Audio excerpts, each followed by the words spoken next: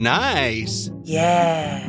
What you're hearing are the sounds of people everywhere putting on Bombas socks, underwear, and T-shirts made from absurdly soft materials that feel like plush clouds. Yeah, that plush. And the best part? For every item you purchase, Bombas donates another to someone facing homelessness. Bombas. Big comfort for everyone. Go to bombas.com/Wondery and use code Wondery for 20% off your first purchase. That's bombas.com/Wondery, code Wondery. This podcast is supported by FedEx. FedEx offers fast delivery, more visibility, simple returns, and weekend home delivery to 98% of the U.S. population on Saturday and 50% on Sunday. With FedEx, you get picture proof of delivery, ensuring you always know where your package is. Returns are simple with packageless and paperless returns. Plus, FedEx Ground is also faster to more locations than UPS Ground. See the FedEx service guide for delivery information. So, what are you waiting for? See what FedEx can do for your business. Absolutely, positively FedEx. Hey, it's the Nerdist Podcast number 496. Caroline's Comedy Club, May 1st, 2nd, and 3rd. That's the most dramatic kind of voice I can do, which is probably stupid because it's a comedy show. I'm doing stand-up at Caroline's May 1st, 2nd, and 3rd. You can go to nerdist.com/calendar, or you can go to Caroline's Comedy website in New York. Coming back to New York, May 1st, 2nd, and 3rd. And then, at midnight, is going to be on the road at the South Beach Comedy Festival April 4th. So if you go to southbeachcomedyfestival.com, I think we added a second show. I think there's an 8 and a 10 o'clock. I'm not exactly 100% sure who's going to be on the show, but I've heard the name Doug Benson being thrown around. So hopefully it was in relation to this particular show. At Midnight is back this week. We were off last week on a hiatus week. Whenever The Daily Show and Colbert take a week off, we take a week off. We don't ask questions. We're just along for the ride. And then next Sunday is the season finale of Walking and Talking Dead. And our guest will be Andrew Lincoln, who's never sat on the couch before on our show. We've only ever gotten him, like pre-tape segments. So Andrew Lincoln, Scott Gimple will be our guests for the season finale of Walking and Talking Dead. This episode of the Nerds Podcast was brought to you by Harry's Shave Company. Harry's was started because one of the founders essentially went to the drugstore, the way dudes do, to buy all their shaving implements, and realized that the process sucked, everything was overpriced, and there had to be a better way. So he said, to the internet! And that's what they've created. They've created an amazing service, Harry's Shave Company online. You will get incredibly high-quality blades. These really super sweet German-made blades that, by the way, they love the blade-making process so much, they bought the factory. This is a 93-year-old factory in Germany. They just bought it so they could manufacture the blades themselves, so they could then pass on those blade savings to you. So you're not going to spend a lot of money. It's going to be a lot less than what you would spend buying shave kits in a drugstore. And it's a great experience. It's really cool. You're supporting a good company. One of the founders also helped found Warby Parker. So it's a good group of guys with quality shave stuff that you're going to get delivered right to your door. Go to harrys.com. Use the promo code THENERDIST. And Harry's will throw in a free 4-pack of blades with your first purchase. So that's it. If you need to shave for your job, I don't love shaving, and this makes me actually think, I could probably actually shave. I probably could actually shave my face. And Skydart is always saying, why don't you shave your face? And I'm like, because shaving sucks. And she was like, you're going to tell me I'm a woman, you're going to tell me shaving sucks? And I'm like, whoa, hey, let's not get crazy. And she's like, you don't come into my house. You're waking the baby. What? You're waking the baby. Whose baby? Our baby. What baby? The dog. Oh, well, if we got... whining. Okay, you're talking about a dog. But, if we did get some high-quality shaving implements from harrys.com, we could shave her and make her look like a baby. Huh? Way to bring it back around. Thank you. It's feeding time. You're like a verbal hacky sack champion. Go feed the baby. I don't... Go shave and feed the baby. Words that have never been uttered by anyone. Harrys.com, promo code THENERDIST. This episode of the Nerdist Podcast is Arnold Schwarzenegger, who was awesome. I'd never seen him talk at length. And again, didn't know what to expect. Never met him before, even though I was in Terminator 3, which did come up in this podcast. But what a really cool guy. Jonah and I went out. Matt was out of town. Jonah and I went out to his house And there's a really awesome Humvee out front that says Terminator on the side. We took pictures. But Arnold was gracious and funny and super cool. And his movie is out March 28th, which is called Sabotage. And Joe Manganiello's in it. When Joe was on the podcast before, he talked about it and said, "Oh, Arnold's the best. You got to have him on. You got to talk to him." I was like, how are we ever going to get Arnold on? Arnold had been doing a bunch of internet stuff lately. He's been pretty active on Reddit, and so we just reached out, and he said yes. And I'm glad he did. So here we go, the Nerdist Podcast, number 496, with Arnold Schwarzenegger. Now entering Nerdist.com.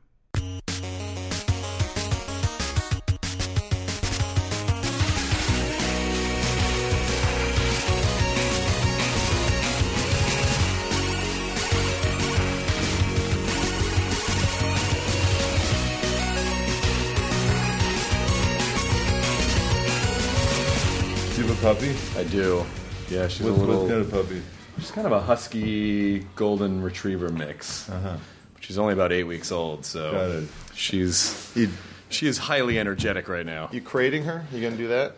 We keep her in a pen at night, and Look then at this behind it. I can tell you all just about like it. that. Yeah. just like that. I can tell you all about it. Please. This is the trick. The more you can find them in the beginning, so they don't go all over the house to pee or to shit. Yeah, exactly. So this dog, was exactly trained like that, and I blocked off this area here, so he just stayed here, and then he had the place where he could go, and then eventually he didn't do it anymore. oh, that's good. It just goes away within a few weeks. Well, that's It goes away, and the only thing that he does is I call him Mr. Egypt. Because he builds pyramids all over outside in front of the garage. Mystery solved. When I leave. Only when he hates when I leave. So in order to pay me back, he goes, instead of going out there in the field to take his dump, he does it right, and each one in front of the garage doors, in front of my cars. Like this, That's kind of his paying back kind of period. Yeah, I left you something. I like to think that there is a superhero called Mr. Egypt, and it's his only superpower is that he just shits pyramids. That's But like literally his actual only pyramids. superpower. I Yeah. call him Mr. Egypt. He's building nice pyramids like this. You guys like a coffee or anything? No, I'm okay, thank you. Ours is still in the mode of. Take it. Oh, just black. You still get the excitement pee. So when you come home, she just can't help but pee because she's so excited. It's her body has to unload everything so she can start pouncing around. Yeah, well, my dog's got the Cushing's disease now, which is a pituitary thing where it doesn't know that it's never not hungry or thirsty. So she'll just, if we leave water out, she just drinks the whole thing and then just can't hold it, goes pee right away. Aww. Yeah, not too common. And she wakes up every 2 hours hungry. She's very special. She's very special. She's an old lady. But Arnold, it is amazing to be in your house this morning, especially because you have a full press day, right? You're doing a full press day for Sabotage? Well, we are right now in the middle of the promotion for Sabotage, and there's the Los Angeles promotion. Yesterday we were up in the Bay Area, and we did Facebook and did a Q&A up there. Then we went to San Francisco, and there was a screening, and it was kind of the surprise in the screening, and talk to the audience, introduce the movie, and that's what we did. Then we go on the end of the week. We're going to go to New York and do a bunch of things there, including Raw and the WWE wrestling thing, which of course they're great buddies, and I a lot of times do that with them. And so it's a fun thing, to do the movie, but then to go out and to let the world know that the movie is coming out and that it exists, because it's all part of the marketing and publicity and all that. Are you still good with that? I mean, do you ever just sit down all day and not do anything, or are you just acclimated to I have to go a million miles an hour all the time? Well, I mean, not do anything to me is not fun. Yeah. I mean, I think that when we are 6 feet under, we can do that. Yeah, exactly. But while we are above the ground, I think that, to me, fun is when I do something. I mean, if I read an interesting script, or if I go out and play with the animals, we just talked about Gustav, my dog here, and then we have a pony that comes into the house, and he starts, they start attacking the dog food over there, and then pushing it down and eating the dog food, and then they run around, who is faster out there on the lawn, and all this stuff. Then sometimes we have other animals coming over, crocodiles and tigers and falcons and eagles and all this stuff. There's these organizations around that take care of animals that that are abandoned or that were mistreated in the past. And now they pick them up and then they bring them back. And in order to keep that going, they need money. Mm-hmm. So you pay a certain amount and then they come over for a party, and people love all this stuff. It's the first time they've kind of watched the crocodile move around. Yeah. And we had this one crocodile up on the kitchen counter over there, and he could really always pissed off because I would take my alligator boots that I wore and I put them in front of his face, and he would just open up his get really upset. That was Jerry. Exactly. Yeah. So but I mean, these are all fun things. Then I like to go on my tank ride, and to drive the tank. Then you go off to a movie set and you do a movie, and then you go off again on a speaking tour around the world, and you speak about things that you're passionate about, and you get paid at the same time. And some things, like at the universities, it's for free. But I mean, you get paid, and you can talk about your environmental issues, and you can talk about your fitness crusade, your environmental crusade, and about the good government practice, and about how do we bring Democrats and Republicans together, kind of issues, and how do we get rid of keep the special interests out of the thing, as out of politics as much as possible, and all this kind of stuff. So all of this to me is fun to do. But, if you do nothing, I mean, we only have so many years, I would be bored. Yeah, well, you'd probably just get sick, because I feel like I always get sick when I stop. When I stop and just sit down, my body just goes, all right, I'm just going to shut down now. That's right, yeah. That I always feel like I have to keep moving. Yeah, you got to keep moving. Yeah. And life is so exciting. And I think if you don't have an exciting life, then I think you can make it exciting. But I think that the more you do, the more you get done. They give something to take care of and make sure that it's getting done. Give it to a busy person. While you're already as a busy person in that rhythm of being really organized and getting things done. I remember that when I was governor and I was working in Sacramento from morning to night, I still got a lot of other things done that I had to do for my kids, for my family, for friends and stuff like that. I still got them done. And so I think that the busier you are, the more you have a chance to get done. And the more you lay around and just, vegetabilize, the more, the tougher it gets to get anything done. Yeah.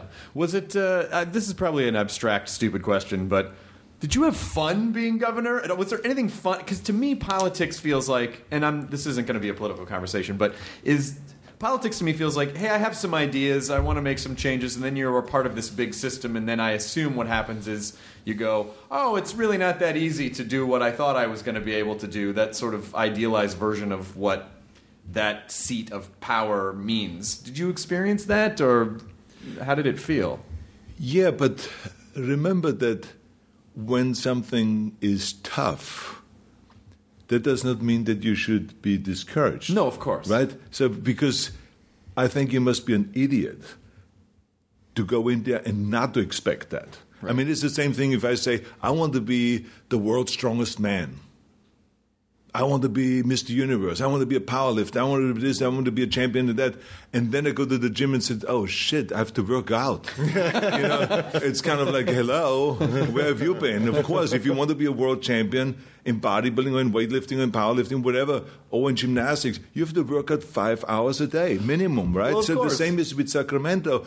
When I go up there, I did not. I mean, everyone knows and everyone talks always about it, that if it is a one-man show, if you're the owning a small company and you're the guy that makes things happen, you call the shots, and everything that you want to get done gets done.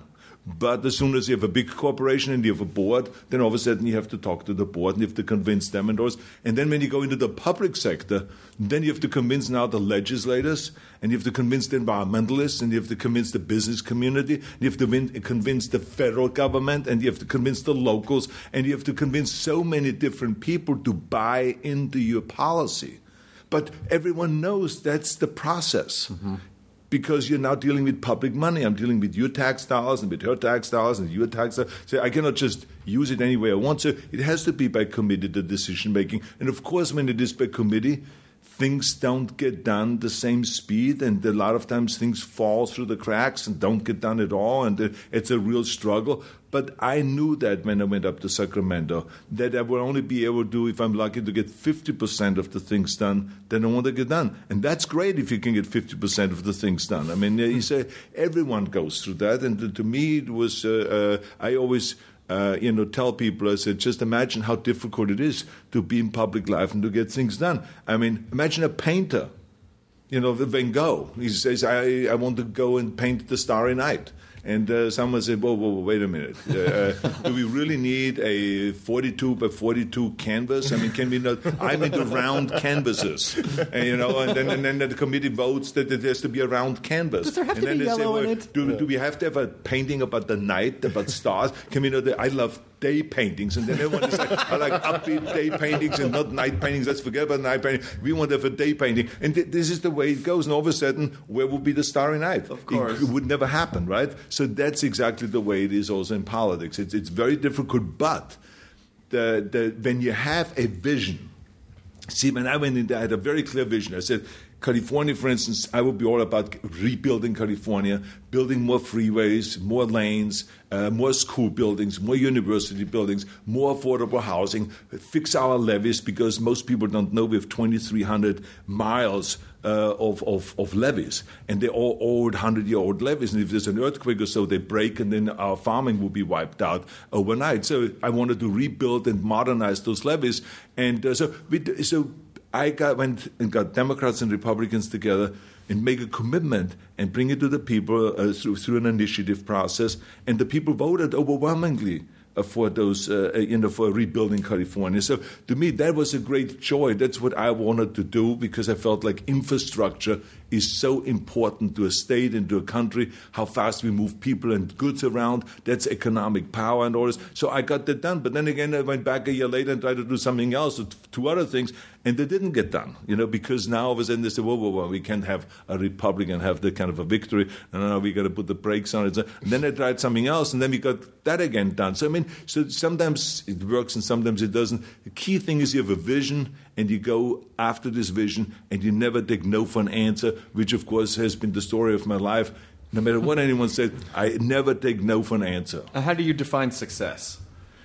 Well, to get things accomplished that you want to get accomplished. But if you do, I mean, like, is it goal oriented or is it process oriented? I mean, do you define success as, well, I went down this path and I accomplished some things, I didn't accomplish other things, but it's still successful because I at least traveled down. Well, path. Everyone feels differently about what it is. I'm much harder on myself than maybe most people on themselves, right? I mean, I would be on the day of the Mr. Olympia competition, I would be standing in front of the mirror and say, how the fuck does this body ever win anything? I mean, look at this. I mean, they still need more deltas, they still need more arms, and they need more calves. I mean, this is not perfect. This is off. So I was that critical. In the meantime, I won the Mr. Olympia easily that year. So, I've always been more critical, and I think that's what makes me also hungry for more, and never settle for and just celebrate and say, oh, this was really great, Arnold, you did a wonderful job.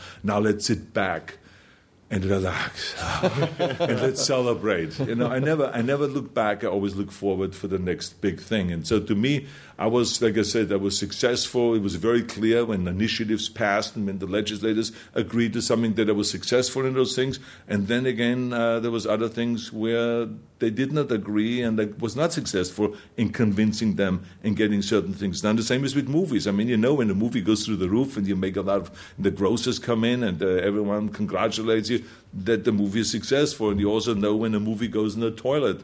And I can tell you both, because I've had experiences in both. So that's what it is. I don't think you can be blind about that.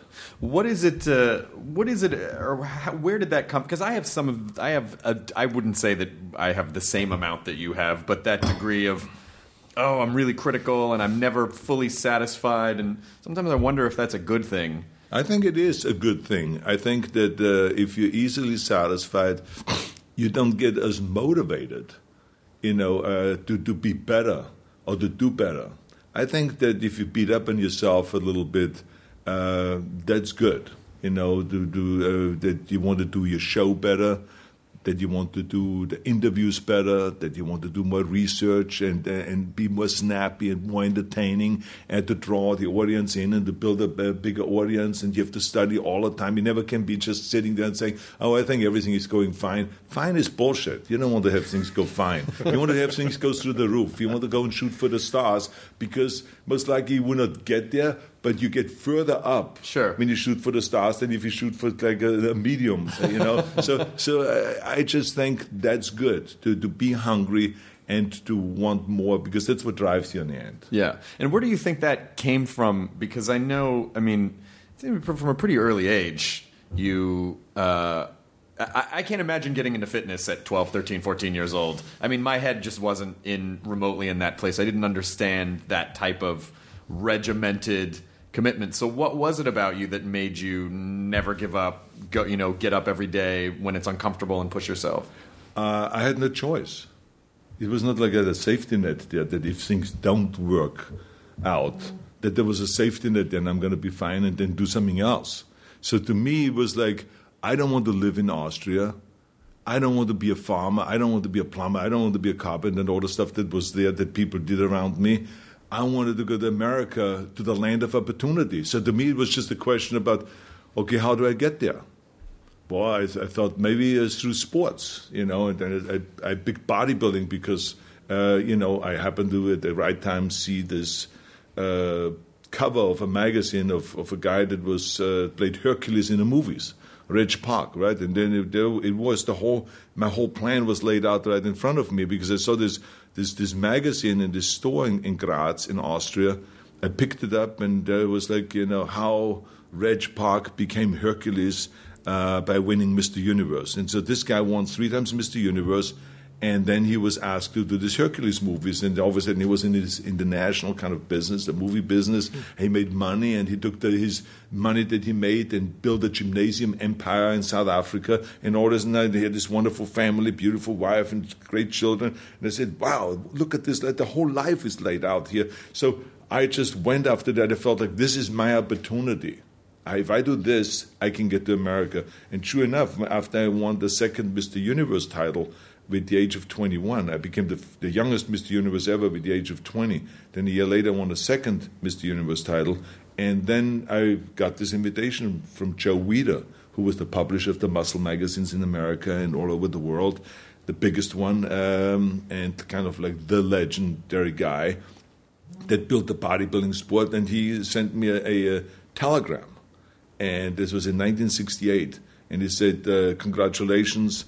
You will find the airline ticket, call my agent over there," and blah, blah, blah. And I got the ticket to come to America and to train over here and to compete over here. So my thought and my vision worked out really well. And so but it was not so much that I was disciplined, because it's not really discipline. It's when you have a vision, a very clear vision of what you want to look like, then you cannot wait to do the next set or the next exercise or the next rep, because you know that each rep you're doing, each set you're doing, each weight you lift, you get closer to turning this vision into reality.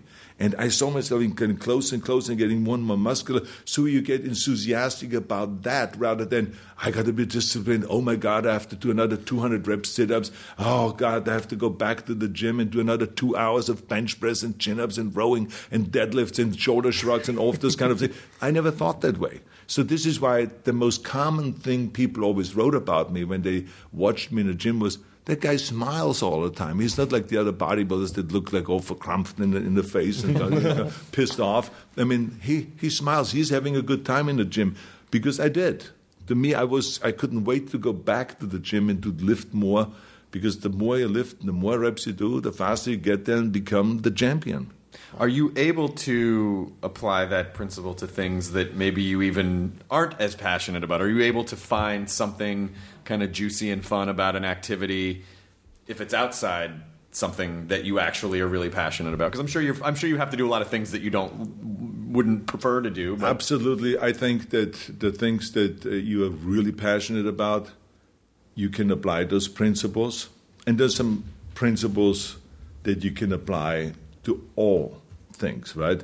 But I think that the more you see it clearly, like for instance, I saw very clearly in my last few years of competing in bodybuilding that to become a leading man in movies, not to become an actor, but to become a leading person, a leading character, a star. Mm-hmm.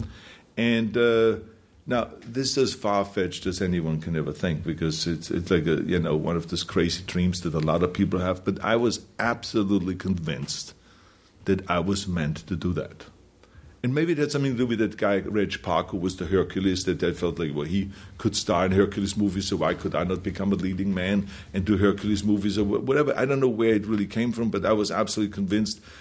And then when I started working in movies, I saw that it actually works. My vision works. Even though in the beginning you can imagine of how many people, discouraged me and said, this is so stupid, Arnold. I mean, you're the world champion in bodybuilding. Why don't you go into food supplements or do endorsements, or we can help you with that, or have a health food stores. I mean, or teach your training methods and write books and stuff. So being a leading man. I mean, there's no one in the history of America that ever has become a leading man with an accent.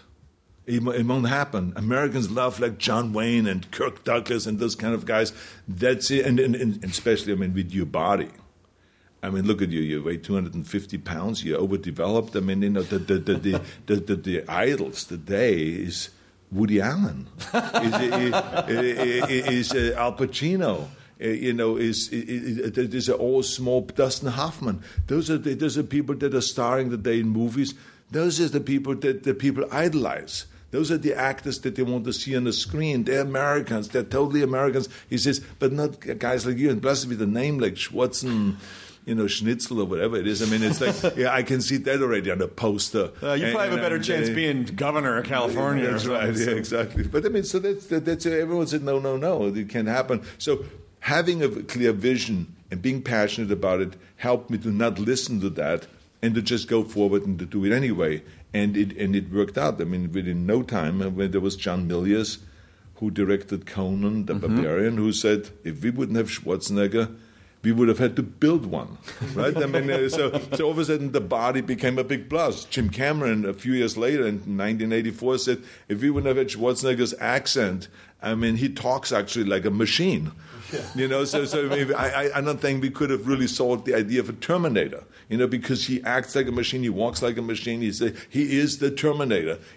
Thank God this guy had an accent like that. So it all became, all of a sudden, all those things that people said were obstacles actually ended up becoming kind of an asset.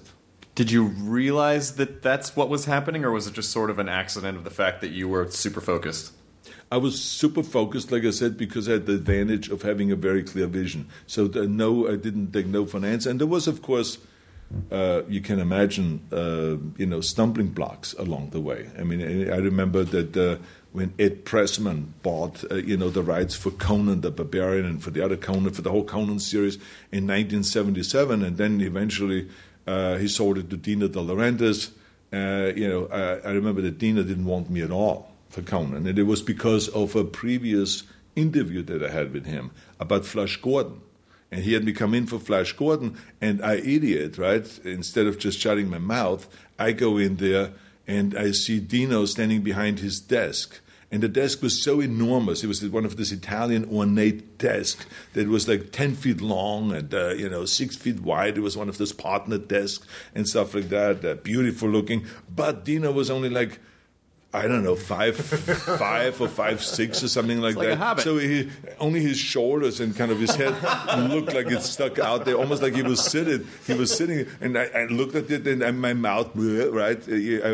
Mouth goes faster than the brain. So I said, "Oh my God!" I said, "Why does a little guy like you need such a big desk for?" and Dino screamed out loud. He looked at me, his eyes opened up big. And he said to me, Schwarzenegger, You have an accent. I cannot use you for Flasche Gordon. So I said, what do you mean accent? I mean, listen to you. And so it continued like that, right? And then he says, a meeting is over. Schwarzenegger. And he just brushed me off. And then Dino Conti, who was kind of his right-hand guy, and he then escorted us out. And my agent outside the door was screaming loud at me. I mean, that whole building must have heard it. You idiot! How could you do this to me? This was exactly 1 minute and 14 seconds of meeting. It was the shortest meeting that we have ever had because you're such an idiot, a big mouth. When you're going to learn how to close your mouth? I told you when we went in there, I do the talking, you just be quiet. No, you do blah. Just can't let it come out. Diarrhea of the mouth, he said. And so he was like, he was attacking me viciously outside. I felt terrible, obviously, because here was my chance, right? To maybe play Flash Gordon or whatever. But we never even got to talk about the character, and that was the end of that. Luckily, when John Milius signed on to do Conan, he insisted that I do the movie. And Dina would say, Schwarzenegger, I don't like him. Milius, I don't like him. He's a Nazi. He's a Nazi. And then he says, no, he's not a Nazi. He says, I met him. Boy, why you say he's a Nazi? He says, I'm a Nazi. And then he says, I cannot work with you people. So I mean, Dina was going crazy. But anyway, so Milius protected me, and I stayed on the movie, and we did the movie. And to his credit, to Dina's credit, 3 days into the shooting, he came to the set and he watched the dailies, which is the film that you shoot kind of raw, and he came to the set afterwards, and he came up the stairs, the steps, I remember, where we were shooting this kind of violent, hacking everyone apart with the sword and with daggers.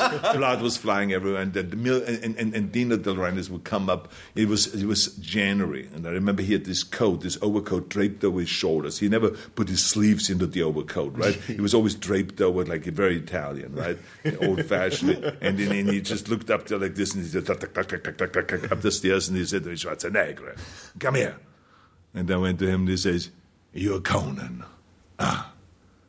And then he turned around and he walked down the steps. And Milius said, wow, that was the greatest compliment that Dino has ever given anyone. He said that you are actually Conan. Isn't that fantastic, Arnold? And I was still kind of shocked. And I was looking at him, where did he go? I mean, it just disappeared like some kind of a movie where someone just vanishes right in front of you. That was totally your moment to go, I can't hear you down there. Like it was your last moment to really, really take a shot at it. It was wild, yeah. So anyway, everything worked out great, and Dino and I became very good friends, and he became a mentor. Kind of like he became in the movie world, kind of what Joe Weider was in the bodybuilding and fitness world to me. Mm-hmm. Was kind of a mentor and someone that I learned from about business and marketing and about training and nutrition and all this. And Dino was about movies, because he really gave me an insight, and he always had me be part of, his negotiations, and I hung out in his office many times, and he offered me other movies, and I became very good friends with him and his family, with Raffaella and all his children and grandchildren and all this, and that's why Raffaella, his daughter, and his wife, Martha Schumacher, asked me to do the eulogy then at his funeral, right here at the cathedral. Oh. And because he was like kind of a father figure to me, and kind of like, someone that I really admired. Is that, did you always have a business sense, or did a lot of it come from stuff that he taught you? Well, I think that the instinct is very important. I had an instinct always to be entrepreneurial. And I also had the will in me always that no matter what it takes, I will work my butt off, which is, I think, a very important thing, that you never look for the easy way out, but just, if you want to accomplish something, you got to recognize the fact that you got to work your ass off. Mm. And so I remember I was 10 years old, and I grew up at this lake in Austria, and there was like 4,000 people in the summer that would lie around that lake and would go swimming. And they all will be coming to the front to this little stand to get their ice cream.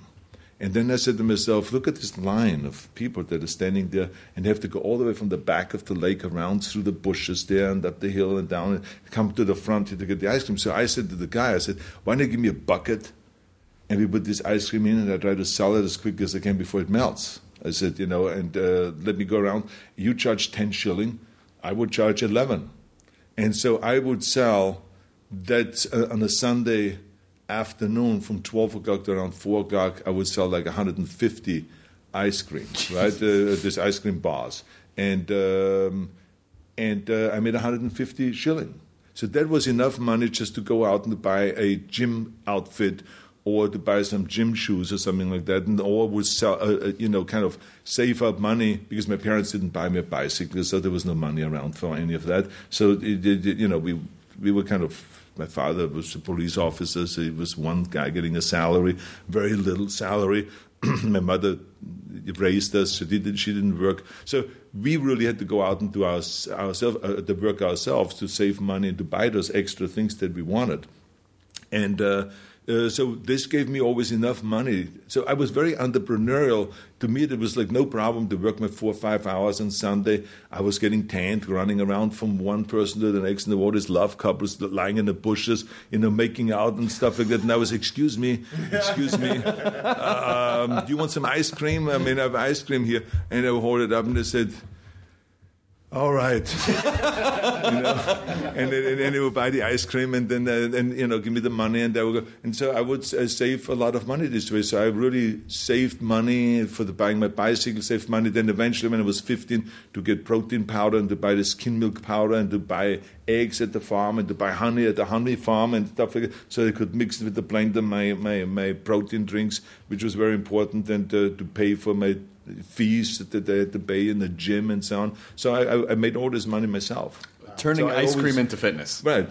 So, but but it was always entrepreneurial. And so when I came over to America, I remember that I had $27,000 in 1974 saved up, through exhibitions and seminars that I did. And, in those days, now $27,000 would be 10 times as much, obviously. But it was... I couldn't wait to invest this money. And I invested in some land over in Palmdale because they were supposed to build this supersonic airport over there. And they still own this land because the guy said, well, they're not going to build the supersonic airport, but, your grandchildren will enjoy this land. This land. And then I would buy my first apartment building. And I remember that Joe Weider loaned me $10,000 because I needed $35,000 and then some closing fees and so on, and I had only $27,000 saved up. And I would buy this apartment building. And I tell you that I bought it for $214,000, and then I sold it for $360,000. I didn't take the money. We used the money right away to buy a bigger building and to trade up, so you don't have to really pay the taxes, right, because you didn't make any money on it. So we traded up to 12 unit and then to a 36 unit and then to 100 unit. And then, all of a sudden I was heavy into the real estate business and, buying up all those units. And so people really, so the thing was, it was like in the 70s when I was not yet a movie actor or a leading guy or anything like this, but it helped me to make this money so that I didn't have to take, terrible roles or just anything, because a lot of actors just have to take anything because they have to make ends meet. Yeah. Well, I took care of that my money first came from real estate. And then this way I could just say no and turn parts down and only accept the good parts, like when I got the role in Stay Hungry to work with Jeff Bridges and with Sally Fields, and I was one of the 3 leading people in the movie. That I could accept. Or when we did the documentary of Pumping Iron, or Streets of San Francisco, or to play in The Villain with Kirk Douglas and Margaret, and play the handsome stranger, and those kind of parts to build myself up to the Conan role and eventually to the Terminator and Predator and all of those kind of things. So I had really strategically worked, but it helped me being financially independent. Sure. and being able to, to be a millionaire at the age of 25 already.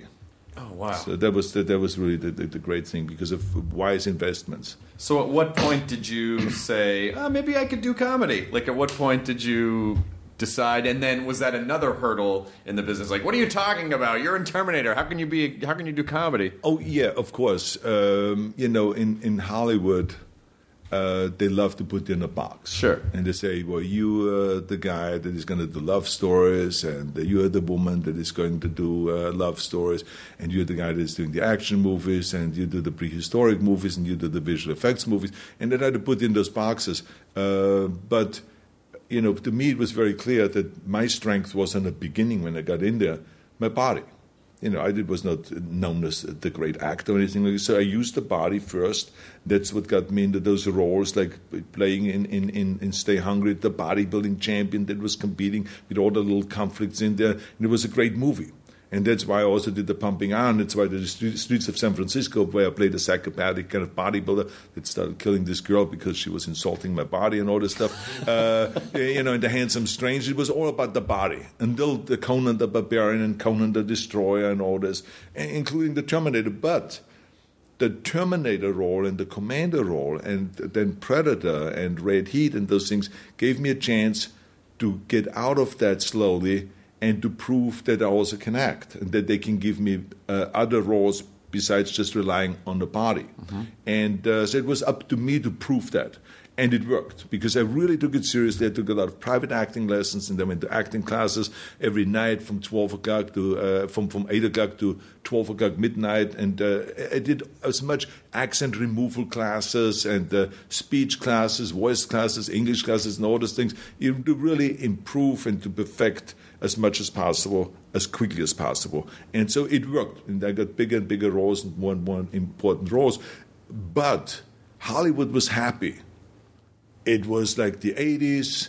The muscle guy is in there, and now there's other muscle guys coming around. The macho movies are in, that all the Terminators and the Commanders and all these movies and Stallone's movies and Van Damme's movies and everyone's movies that were in this business made money, and it created a whole new genre. So there was no interest at all to change, because remember, let's not fix what is not broken, sure. Right? So when I said I would like to do a comedy, it was like, Arnold, why would you waste that time? You're making huge money now. Look at how you're skyrocketing with your fees, and every movie you're doubling the salaries that you make. Why would you go do a comedy? Well, luckily, I met in Aspen Ivan Reitman, who did Ghostbusters, who just finished Ghostbusters.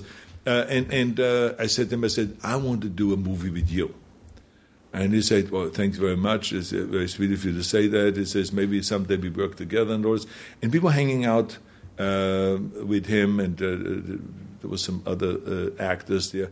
We were all hanging out together. And then he came to me after 3 days being up there in Aspen, and he said to me, he says, you have a side that no one has ever seen on the screen. You are very funny. So I'm interested in actually doing a comedy with you. He says, I'm going to go back, when we go back to Los Angeles, I'm going to work on kind of developing some projects. And he did. He came back and immediately started developing 5 projects.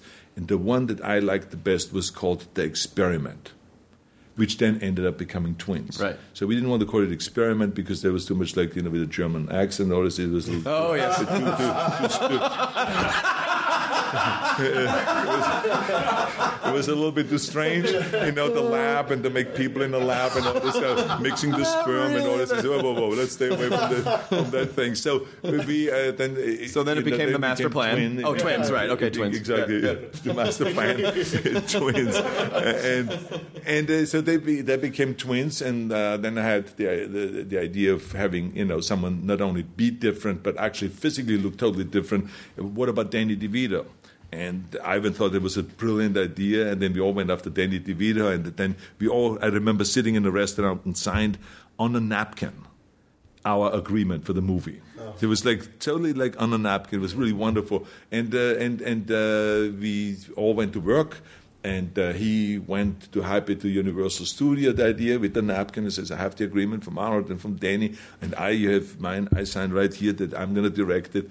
And the brilliant thing that we did was when they came back to me and said, how much do you want for the movie? I said, nothing. And they said, what do you mean nothing? I said, just give me a back end.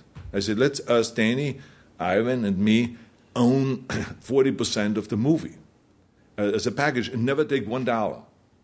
And they said, wow, this is really great. If you don't have to pay the heavy hitters, then we can make the movie for $18 million. Oh, my God. And so they made the movie for $18 million.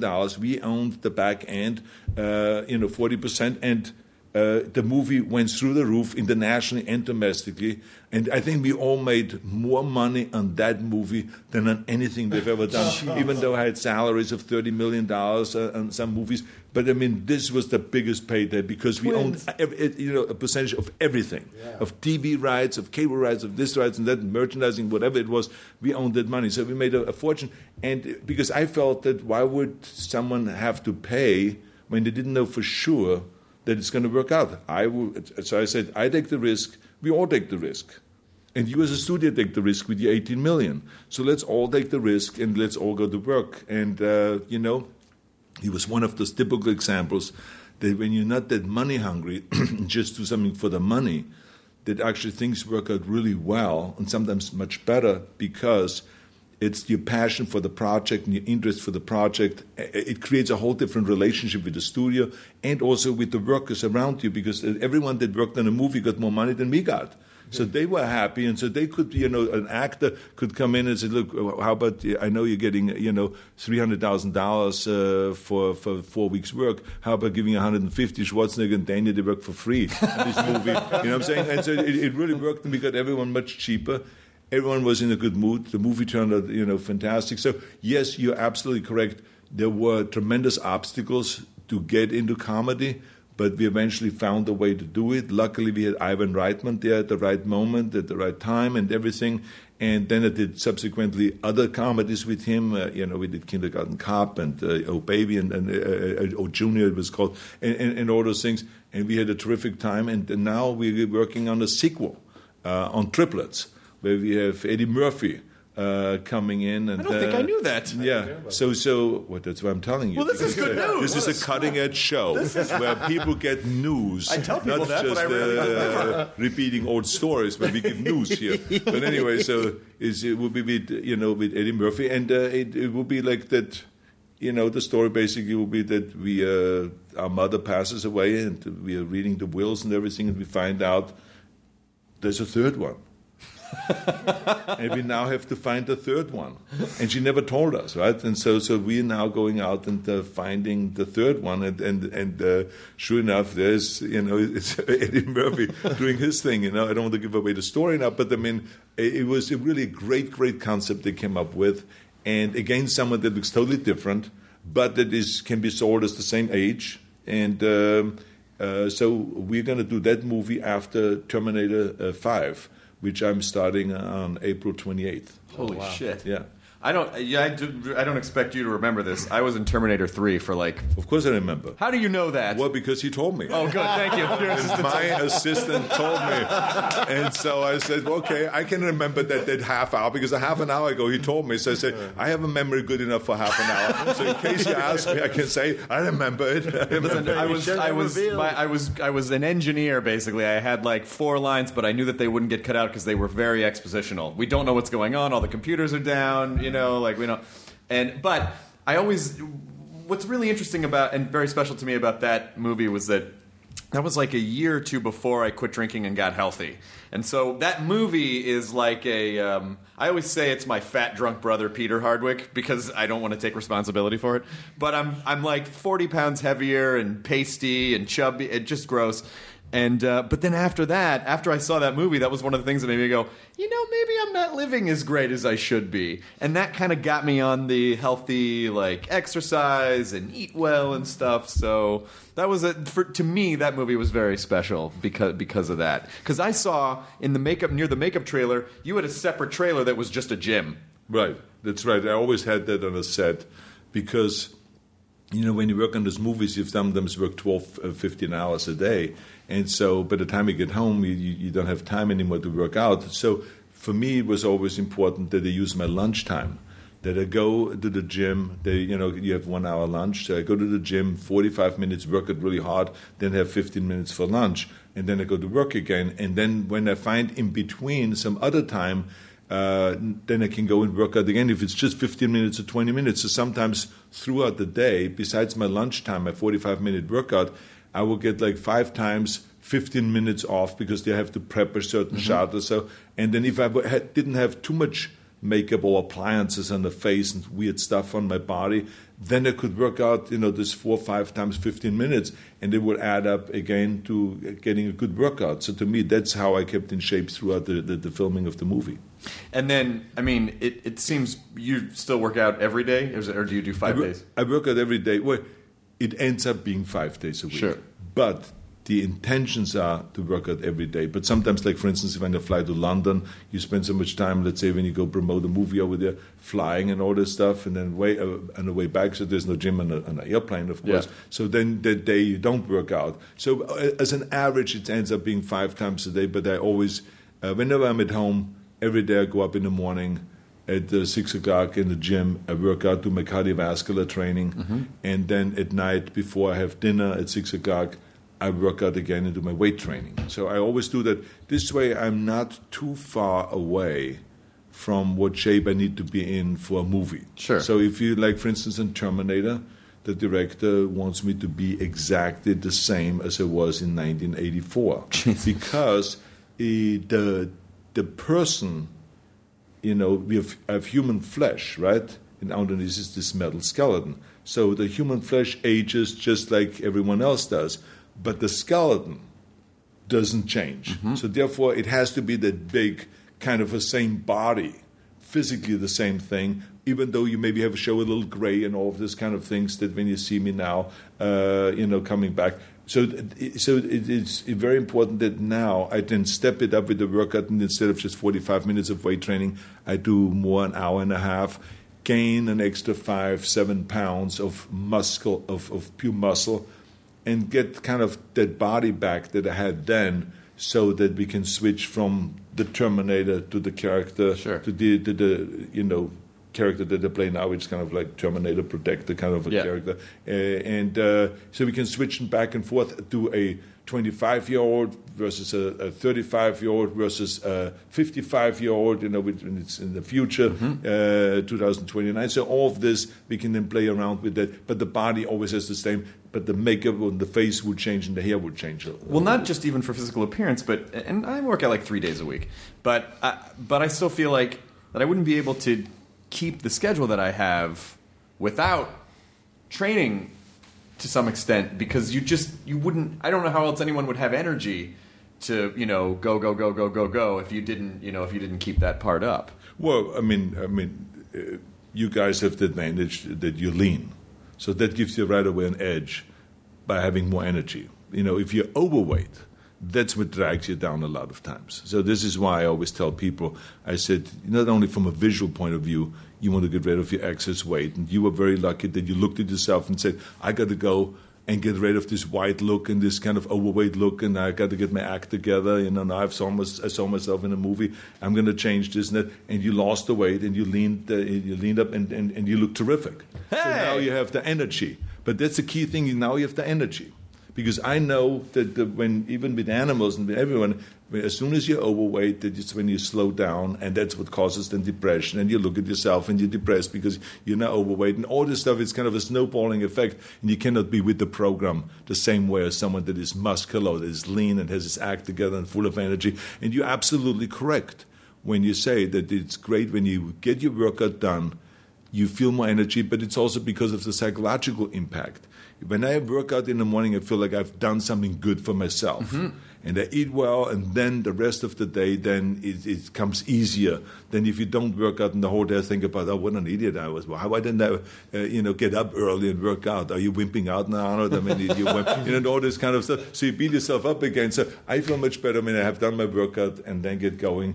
And as I said earlier, that the more you do, the more time you will end up having to do more. Yeah. Because you're now in that rhythm of kind of go, and having, and you enjoy it, because everything you do is that you enjoy it. To me, that's another one of the rules that I always say to people when they say, what's the secret to success is you got to enjoy what you're doing. You got to sit down and find out what is it that you're really passionate about and what is it that you want to do, because it feels so much better that you follow that that you follow your passion rather than just, saying, oh, I'm going to go to college now because my parents told me I have to go to college. But it's not fun. I mean, what do you want to do? Mm-hmm. I always tell kids, find out what do you want to do and take the time, and then it's fun to go through life when you do something that you're passionate about. I was always passionate about bodybuilding. I was passionate about show business and making movies. I was very passionate to be a public servant and to go to Sacramento and to battle it out with the legislators up there and with the special interests and the religious leaders and all the different things that you have in front of you that you have to fight all the time. But I loved it. And I'm passionate now coming back into the movie business and doing movies. I still love working out. I love all the things that I'm doing. And so I think that's really helpful because then you're much more enthusiastic about what you do. Well, you're lucky in the sense that you knew from a young age what you wanted. And I think you could ask most grown-ups now what, people seem dissatisfied and like, my life sucks. And you go, what do you want? And they go, I don't know. Like most people couldn't even tell you what it is that they want. I know, but imagine, I feel sorry for them. I think that means that they've not yet spent the time to really think about it. And so many of the young kids, you see them always on the iPhone or on the iPad or on some computer or something, and it doesn't give them the chance to really relax and to think about what is it that they really feel passionate about. See, when I was a kid growing up, we didn't have any of the computers and the emails and the iPads and all these kind of things. There was just the radio. We didn't even have a TV at home. We had nothing, right? Because, like I said, we were poor. We didn't have much money. And so I had time to think and to find my passion. And I think that was very, very important. Well, what I've read about you is that your dad was pretty strict. My dad's was too. And I was always fascinated by the idea that my grandfather was kind of an asshole, and my dad somehow decided, I'm not going to repeat that pattern, and became a really lovely, warm, always made sure every time we talked on the phone, I love you, because of the relationship with his father. So how do you, what is it that makes you go, I'm not going to repeat the same things from when I was growing up? Well, I think that generation after generation, things change. Because what you just said about your grandfather, my grandfather was exactly the same way, right? I mean, he was tough. He was tough on his kids. He was drinking.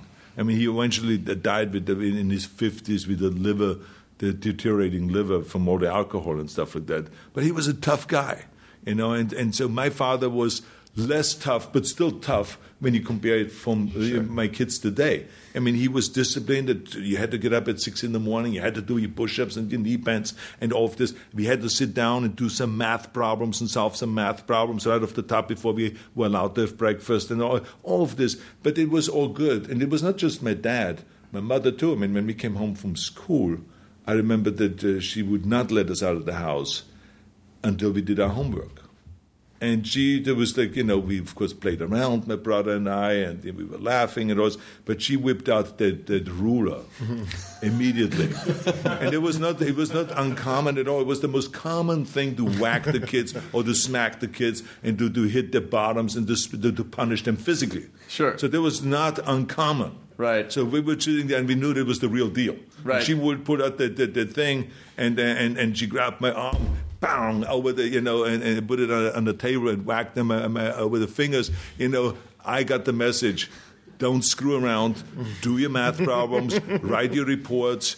Practice your spelling and do all of those things, because in 2 hours from now you then are allowed to go out and play with your friends, and then later on we can go to the soccer field and play, because my father then got off and he was then coaching us in soccer and all this. So they both were disciplinarians, but not kind of beyond, for the day standards beyond. So the day, again, it changed. Sure. So the day now, I'm in America. I'm not anymore in Austria. It's not anymore post-Second World War where people were kind of, depressed because they lost the war and they were all kind of screwed up and we were occupied by 4 nations and, oh, my God. So the guys were all, pissed off. Mm-hmm. They were losers, right? So they acted totally different because of that, and they were drinking a lot. They acted differently than I would. I'm here now in a place, in the land of opportunity. I'm in the greatest country in the world, so that changes right away everything. Sure. And I'm at a place, I came over here when there was this economic upswing and everything was booming and the opportunities were there, and I just saw everywhere I looked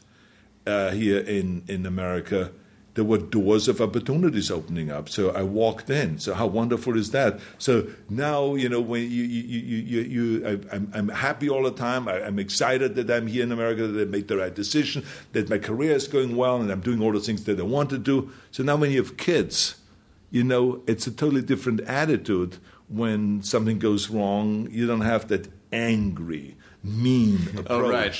There is no, I'm not a drinker, so there's no alcohol involved, so my judgment is because of that much better. And I also had a wife who grew up in America and grew up with parents that were very tolerant. They'd let them get away with much more as long as they did their education and did their work and all. But they were much more loosely kind of brought up than I was. Mm-hmm. So you mix now that and now watch her, the way she deals with the kids, and it became kind of a combination of a watered down trying to be disciplined. Yes, when they left the room and they didn't turn out the lights, I would just unscrew a light bulb. And by the time came weekend, there was no lights anymore in a room, and they would be crying because they were like 5 years old, and they would say, I'm in the dark, I'm afraid in the room, I said, well then, turn off the lights when you leave the room. Well, that's funny, though. That's not the same is with the but this is as far as it goes with discipline, right? Yeah. And then in the shower, I said, don't take any showers longer than 5 minutes. I said, I never had a shower when I grew up. We always washed ourselves with the washcloth. And I had to carry the water from 200 yards away from a well to the house. My brother and I, even when we were little kids, so we tried to not use much water at all. There was conservation, right? Then my mother washed herself first, and then with the same water, my dad washed himself, and then with the same water, my brother washed himself, and I was the youngest. I got the last at the last turn, but that time the water was black, right? At the end of the bucket. But they didn't want to go out in the winter and go down to that well in the deep snow and get more water. So therefore, I washed myself with that same water, right? Yeah. I said to my kids, I said, so therefore. Now it's a different age, I understand it, but it's 5 minutes. You only need 5 minutes to clean your body and to wash your hair and to wash your body. I said, and from that time, I said, well, they didn't get it. So, of course, I put in something that after 5 minutes, the hot water ran out. And it was just the cold water came down. So they got the mess always, and they heard the screams in the shower. Who did that? Who did that? And there's only 5 minutes of hot water. I said, wait, 5 minutes up. I said, so anyway, because I wanted to teach them how each person can participate in our fight to reduce, global warming and to reduce the CO2 output.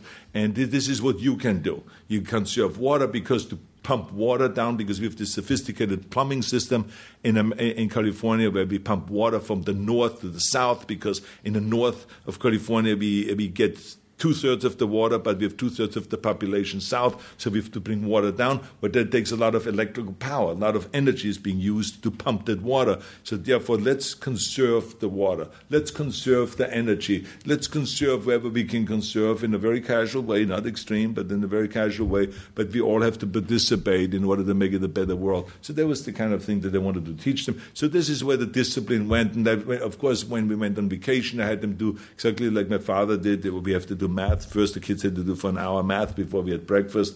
So they stay with the program because I'm always a big believer in math. And my wife was a good big believer always in English language. I would never be the teacher in English, right? Because I still haven't managed it well. So my wife took care of the language skills, and I took care of the math stuff and those. So there were certain things like that I was disciplined with my kids, but it was never at all as crazy as it was when I grew up. Well, just what you said, you sort of, it's fun that you're self-deprecating. You go, I would never be an English teacher. So did you always have that? I mean, when you started to realize that, your films are like quotable. Like Joe Manganiello said he was over here, and you guys were going through the Arnold phrase generator, and you were like, I don't remember which one that's from. Yeah, right. Yeah. At what point were you ever kind of affronted by it, and like, oh, are they making fun of me, or did you immediately go, oh, this is cool? They're paying homage. They're recognizing something. Well, I mean, all of this, the most quotable lines in movies and all this, to me, this kind of like I became aware of it as it happened in front of my eyes, because I had no idea there was such a thing really, and was not when we did the line "I'll be back." I mean, No one on the set ever thought that it would be the most quoted movie line in the history. No one. As a matter of fact, I argued with Jim Cameron, me idiot, right? Arguing with Jim Cameron about it's a stupid line. I would say, I will be back. He says, no, Arnold, you do the acting, let me do the writing, okay? I wrote, I'll be back. And I said, but when I say that, this L sounds kind of a little soft. I think it sounds stronger when I say, I will be back. And he says, no. I wrote the script and I said, I'll be back. So say it 10 times and we figure out which one we're going to use. He says, just don't worry about it. I'm going to make it look studly. So it's stop always worrying about, looking soft in the movie or something like that. So we had this argument. I mean, how stupid is that, right? Now, of course, when I look back, I said, this was crazy. But at that point in the 80s, I still had difficulty with some of these lines. And I was so lucky that he made me do it, and it became the most quotable line. But you never know. I mean, do you know that the movie Predator was out there for years and years and years, and there were certain lines that people screamed out or wanted me to repeat. But when the next generation, the now generation, the young kids saw it, that's when they started all of a sudden, get to the chopper!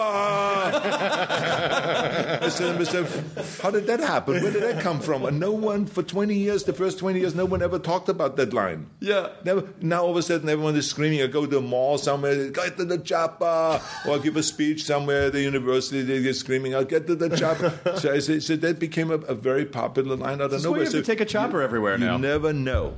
That's the bottom line. When you do a movie, you never know which line is going to hit and it's going to be funny. And a lot of it has to do with my accent also. It's kind of like, it's not a tumor. In Kindergarten Cop. Oh, I know. Yeah, it's not a tumor. So, I mean, it's like that line doesn't mean anything. How many people say that it's not a tumor? But because I said it with instead of a T, I said it more with a D. It's not a tumor, right? So then now, all of a sudden, the kids started laughing because I said it wrong, and then everyone started laughing when they heard it. So those are the kind of things that make it actually fun and laughable. Well, and then when Carvey and Nealon started doing the Saturday Night Live stuff, did they tell you right away that they were doing that? Or did you see it and go, I want to be a part of that now? I saw it on Saturday Night Live, and I loved it. And so, I hooked up with those guys and had them come to the Great American Workout. I remember at the White House when they have that routine down, and I had brought them to the Arnold's Classic Bodybuilding Championships, and we did that routine, and then they brought me to Saturday Night Live, and we did the routine there together, and they finally found their uncle, Arnold, and I was always the guy that gave them hell for doing things or saying things the wrong way and all this. So it was we were about actually to do a movie with those characters, the Hans and Franz, of them finally finding the uncle and all that stuff. But I mean, it never turned up to become a reality. But I mean, that was the intention. But they were hilarious. I loved that over-the-top kind of an accent thing. And then Jay Leno continued it actually. He always, whenever he introduced me, he says, now we have Arnold Schwarzenegger, and all this kind of if I talk like that. So and I will go out there and call him idiot, and, everyone laughs. So it was a whole routine. Well, it's been great to see you online. I think we're probably wrapping up. Are you good for time? We probably have 5. Oh, great. Perfect.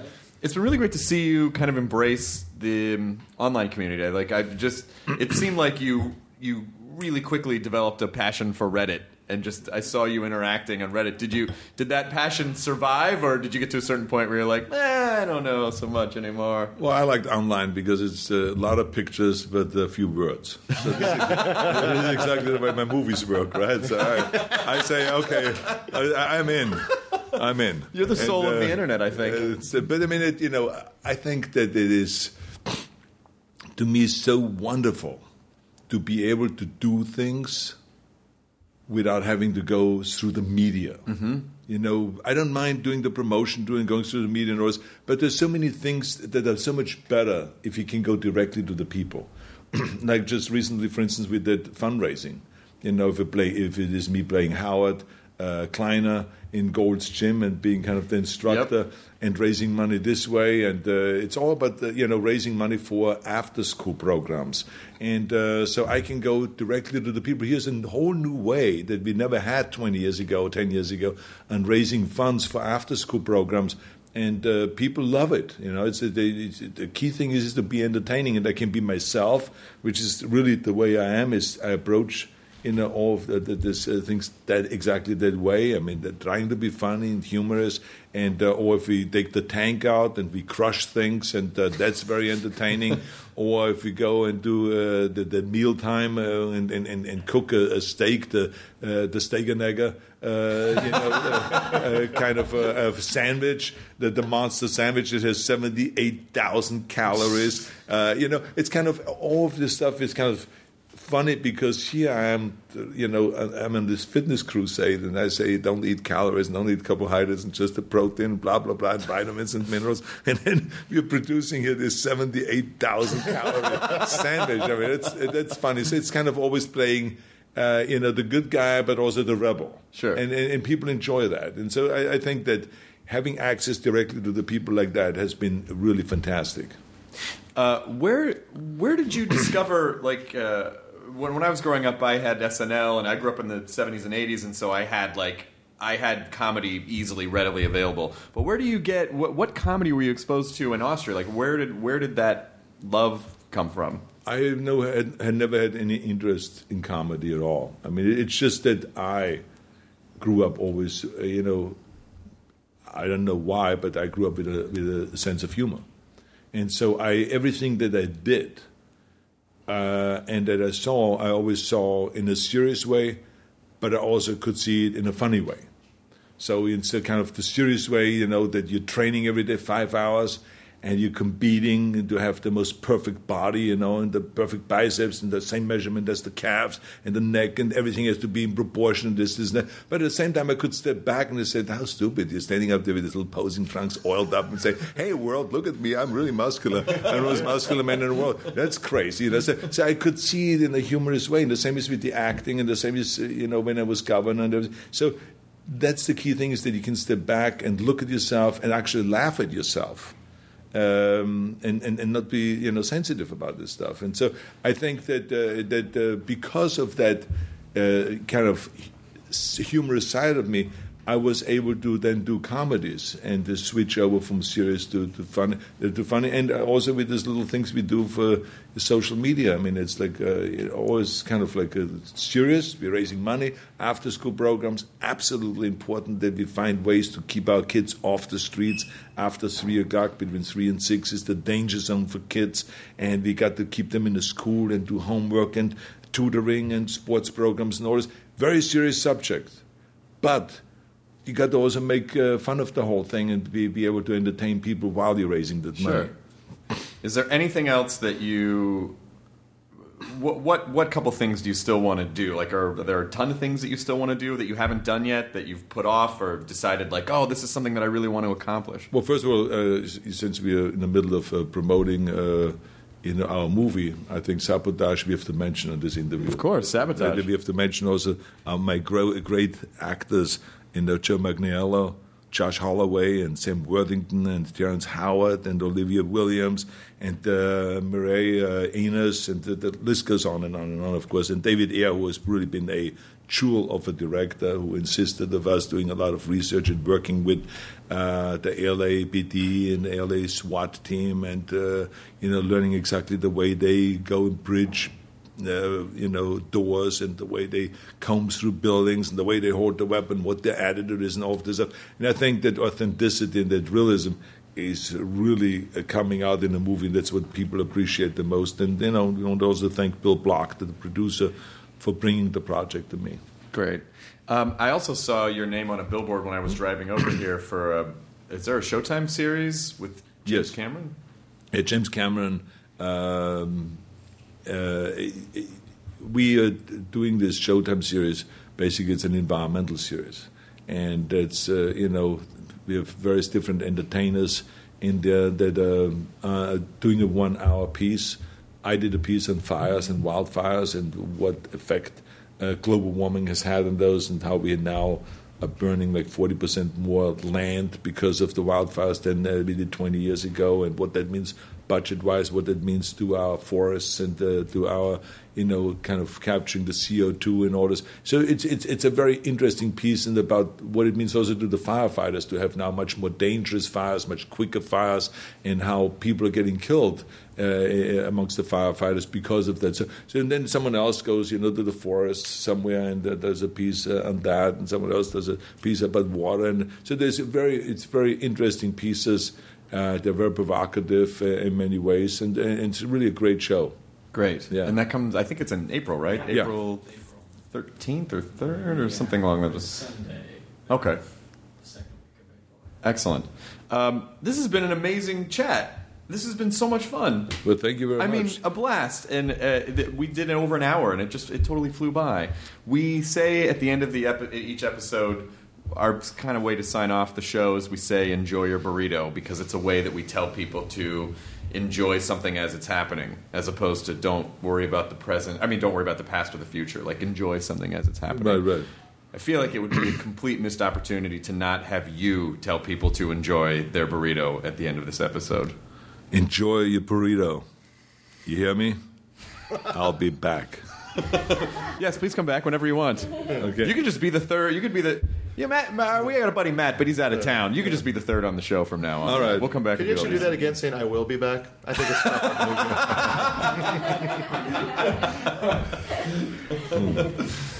Yeah, Manganello, he was on the podcast last year, and he just adores you. He's like, Arnold's the best. You got to get him on the podcast. But he said that time when you guys were going through the Arnold soundboard, he said it was so meta and amazing. Yeah, well, because I mean, we always. I have a friend of mine by the name of Dieter, who always asks me. He would say some kind of a line, and then he says, "What movie does it come from?" And I really have to sometimes think if it's like from a long time ago. So it's like, but I think he has asked me now often enough that I do remember most of them.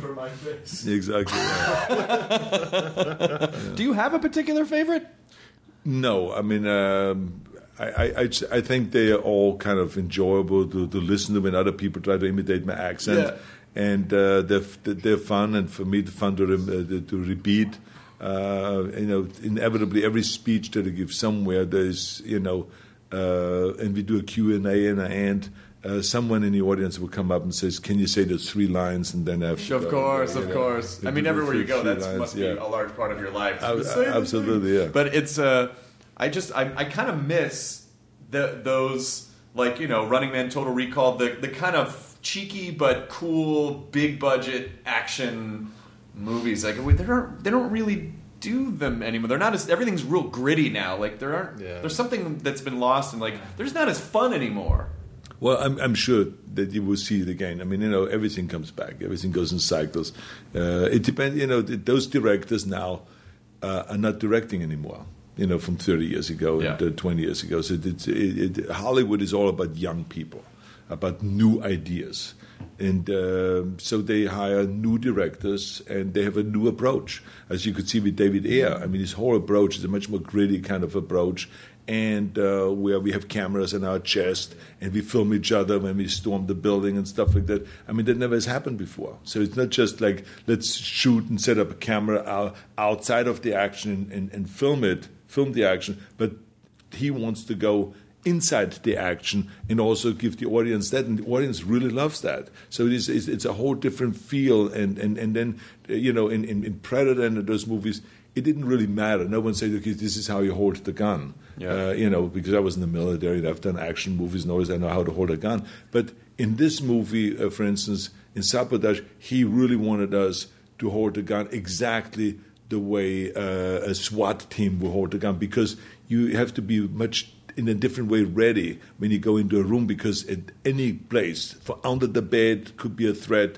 it could be behind some kind of a piece of furniture or a bathroom, door can open up and someone blasts away on you and stuff like that. So you have to be really ready. There's no time to go and raise that could already get you killed by just you having to raise the weapon and shoot. But in other movies, we just, like, remember Dirty Harry? I mean, the guy's eating a sandwich. Takes his Magnum, Slowly 357, 44 Magnum, whatever it was, and just boom, and just kills the guy while he's robbing the place, right? So it was, in today's day, the technical advisor would say, Mr. Eastwood, are you crazy? You can't hold a gun, a Magnum that kicks like crazy, that throws you back. You can't hold it with one hand and then eat a sandwich, and we would knock the sandwich out of your hands and all that stuff. You got to hold it with two hands, and you got to be behind the pillow so you protect yourself and all this kind of stuff. That's to be authentic. But what made actually the scene cool was that he was standing out there in the open street. And from the front, not from the side this to make him smaller, but from the front, just eating his sandwich coolly, and the people really enjoyed that. So there's a different style. And the same is also with Commander. We just with one hand, I just shot with a machine gun. I held it down his arm, and we just, killed, 87 people and Commander, and with saw blades throwing them around. No one ever checked out then and says, well, saw blade really cannot, when you throw it, decapitate somebody. Who gives a shit, right? I mean, so that was, but in a movie we did, right? I mean, the saw blade was thrown, and then the head came off, and then all this stuff. It was a funny scene, I have to tell you, because you're talking about Commander. So we were doing the movie, and we had all this action. And we killed endless amount of people, more than in any other movie and all that stuff, because I wanted to beat Stallone, because he killed 81 people, so I had to kill 87 people in my movie and all that stuff. So then I had an idea. I said, well, I have this shootout out there, and I'm hiding in the bushes. What about if someone would have to go to the bathroom, and now he will come over to my bush where I'm hiding, and then all of a sudden, he's pissing on me. So I told the idea. I told the idea to the producer, and he says, Joel Silver, that sick fuck, Jesus Christ. I mean, it's like, that's why you don't make decisions like that, That's why we have a director and all that stuff. And then I go to the director, and he says, I'm afraid to do that without the studio's okay. He says, can you talk to the studio, the head of the studio, which was Larry Gordon. Okay. So, I knew Larry Gordon, and so I went in, and I said, okay, I think it's such a brilliant idea. I got to go in there. So I said, Larry, I have two ideas. Here it is. I said, number one, I think that I should be hiding in the bush, and they cannot find me, and then these guys are running by, but one of them says, just hold off a little bit. I have to go to the bathroom. And then he goes to the side, unzips, and he pees right in my face, and you see a close-up of the pee coming down. But I cannot say a word. I cannot move, because otherwise the guy will hear the leaves rattle, right, and make noise. So I just had to take it. And then he says, and what's the second idea, Arnold? And I said, the second idea is that I'm going out, and I grab the guy's arm as he aims the gun at me. I grab the arm, I take the machete and cut and hack his arm off at the shoulder. And then the blood is squirting out of the shoulder and out of the arm that I'm holding now. And he's screaming loud, but I don't want anyone to hear it. So I start whacking him with his own arm over the head, over and over, until he falls over and dies. I said, isn't that a great idea? And I was smiling across this desk. Isn't that a great idea? Don't you think we should do it? And he said to me, he says, you sick F. I mean, get the hell out of here. He says, you're a sick guy. And he threw me out of the office. So that was the end of those kind of brilliant ideas. That is such an amazing... I want to see both of those. And then he's peeing on my face. Wait, we're still talking about the movie, right? Yeah. It's in the movie. And then I ripped his arm off. So anyway, I had some good ideas in my career. It's never too late to put that stuff in. Exactly. It's never too late. It's good to see you, man. Good to see you guys. Thanks for coming by, okay? Great, thank you. Awesome. Now leaving Nerdist.com. Enjoy your burrito. Murder on My Mind, a new podcast available exclusively on Wondery Plus, explores the circumstances leading up to the murder of two young men and the mistrials of the man accused of killing them. Up-and-coming rapper YNW Melly gained notoriety in the hip-hop world for his shocking lyrics and criminal exploits. When 2 of his best friends were gunned down in a drive-by shooting, investigators suspected the young rapper staged the scene. But after not 1 but 2 trials that ended in hung juries and new evidence that may place YNW Melly at the scene of the crime, his trial has been paused indefinitely. With countless twists and turns, Law & Crime covers all angles of the case and begs the question, is this young artist the victim of a witch hunt or a silver-tongued devil who's evil to the core? Listen to Murder on My Mind exclusively and ad-free on Wondery Plus. Join Wondery Plus in the Wondery app or on Apple Podcasts.